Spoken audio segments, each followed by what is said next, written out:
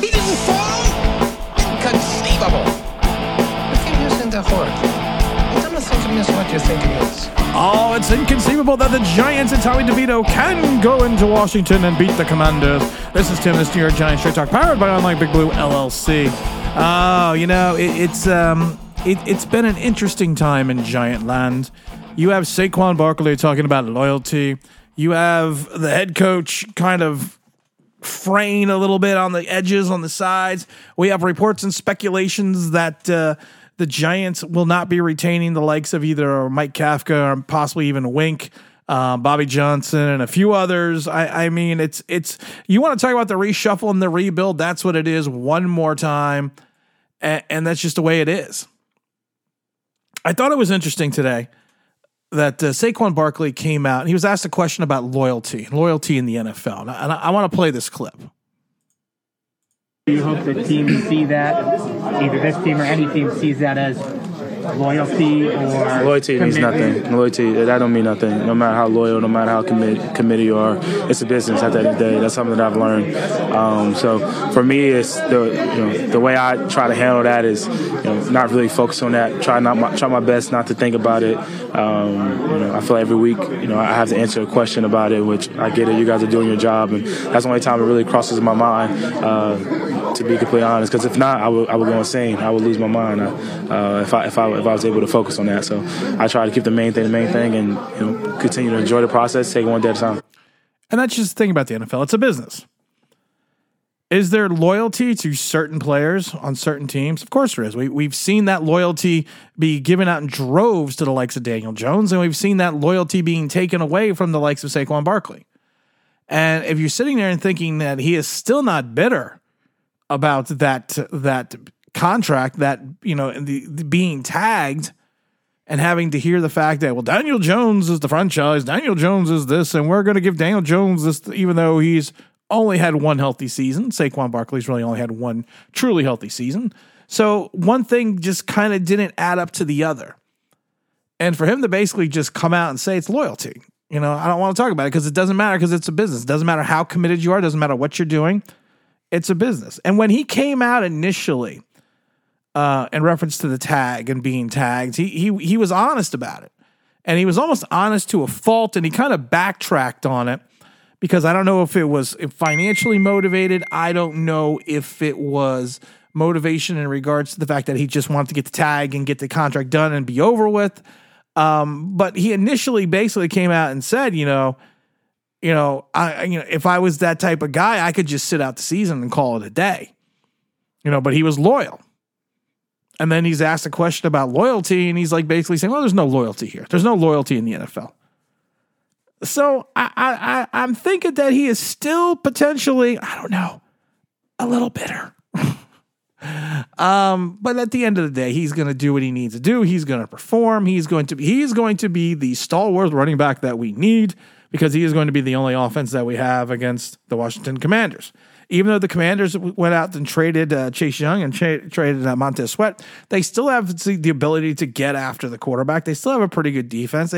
Sam Howell may be looking to be a pretty good quarterback, or at least a better than average NFL quarterback. So it's going to be another Herculean task for the Giants. There has been rumors and speculation that the Belichick is on the outs, or heading towards being on the outs in New England. And that potentially this could be his last season. This could be his last hurrah. It would be terrible to go out like he did with Mac Jones and all the drama and everything that was going on. But there is speculation that he will be moved on. He's moving on from New England next year, and that he already has a destination in mind, that he already has a place that he's going to be going or going to be heading to after his departure from New England. Now, my speculation is it'll probably be someplace. If it was me, I'd go to someplace like LA. Go someplace like with the Chargers or a situation such as that.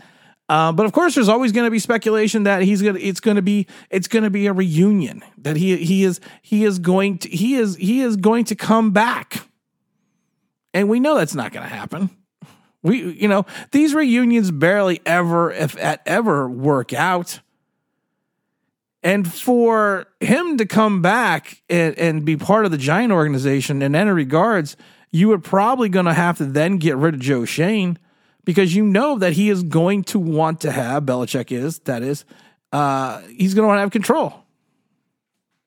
Next Saturday night, we're sending you back to the future. So we're not going back to the future with Belichick. I've seen it on Twitter a little bit. You've seen it in different places. It's not happening. Shane is going to get another year. Daboll, unless he moves his way out onto, like I said, go to Buffalo or someplace else, he's going to end up getting another year. I just think it's interesting that, like I said, any time a big name coach that has a lineage to the New York Giants, they're always coming to New York. They're always coming to the Giants. No matter what the situation, no matter what is going on within the organization at the time, they're going to go. Now, listen, I would be ecstatic if Belichick came to the Giants. I could go get out my 1986 starter jacket, my red 1986 starter jacket that Belichick used to have, that I had to have when I was in high school, when I saw Belichick wearing it on the sideline. But it's not a marriage, it's not a reunion that you want. People forget about when Parcells came back, and he came back, and what did he do? He went to the Jets. And then he came back again, and then he went to Dallas. Then he came back again, and he went to the front office in Miami. It's just one of those situations that you want to reach into the past, like I said, and pull that greatness back into the organization. But it's just not going to happen. One of the things that I worry about more is the facade cracking on Daboll. Because I was thinking about it more and more the other day. Some things are really bothering me. First of all, you only scored 10 points at one point in time last week. And you have 2 minutes left in the game. Dallas has gotten all their scrubs. And you as a head coach proceed to run a 2-minute offense, and you run 12 plays and take 3 timeouts just so you could get a garbage touchdown. And I'm not really sure of the thought process of that. I kind of harken back to Andrew Thomas in the blowout loss to week 1. It's already 25-0. You're going into halftime. They score again, and then he goes down. He goes completely out, Thomas, in the third quarter. You already knew he had a hamstring issue. Why did you let him play late into the third? And then he was unavailable for multitudes of games. And I always thought that was really weird. And there was also the fact that he had Daniel Jones in for an extended period of time. He's done that twice to Daniel Jones, in reference to keeping him in from an extended period of time during blowouts. And this isn't college. There's no learning lesson here. And to sit there and think, well, Tommy DeVito could be a part of this team next year. Yeah, maybe as a third-string quarterback. But I don't need to risk injury so I can get my third-string quarterback some reps.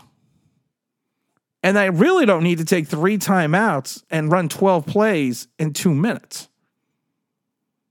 And then when he was talking on the sideline about there's no problems. No, there's no problems. I always just love it because everyone's like, well, you seem to be getting it with a wink. No, no problem there. And now we watched the fight with Sterling Shepard and Darius Slayton. We watched it. We all watched it. He had to go over there and break it up. No, there's no problem there. That's just normal stuff. Saquon Barkley goes over to him being extremely animated about that 4th and 1 stop, that 4th down stop. And what is he? No. Sorry, it's just that's just the way it is every week. Not really. And I know you want to kind of downplay these situations, but you ignoring them also doesn't help the situation go away. And it doesn't make it any better. So there are little things now that are there's little things now that are just starting to like come to the surface. And we've said it before, winning cures a lot of issues. You can be flamboyant when you win. And when you're flamboyant, when you're losing, you're just an asshole. That's just the way it is in the press. You could be colorful when you're leading your division, but when you're colorful and you're at the bottom of the division, again, you're just an asshole. So I get concerned that potentially the wink that we're seeing now may be the real Wink. Excuse me, not Wink. I'm saying the Daboll we're seeing now may be the real Daboll. He deserves another year, 100%. But my other issue is the fact that I don't see us getting any better. And honestly, like I said, yes, we all know we're in the middle of a rebuild, and I've said it before, we're in a rebuild within a rebuild. But the problem is we're not showing the progression. We're not showing a talent. We're not showing we see some talent starting to be cultivated. Look at McFadden. But we're also seeing a lot of talent that was talent that we are going to be relying on, that we're going to be the building blocks for the next 4 years, seem not to progress. And you can blame Bobby Johnson, you can blame whoever you want, but it all falls on the head coach. And I just get concerned that like I said, that facade is cracking. It's like if you have stucco. Living in Florida, stucco is a big thing. But the problem is you have to have remediation for stucco. Because what will happen is it kind of peels away from the house and animals can get on the inside of it and it starts to crack.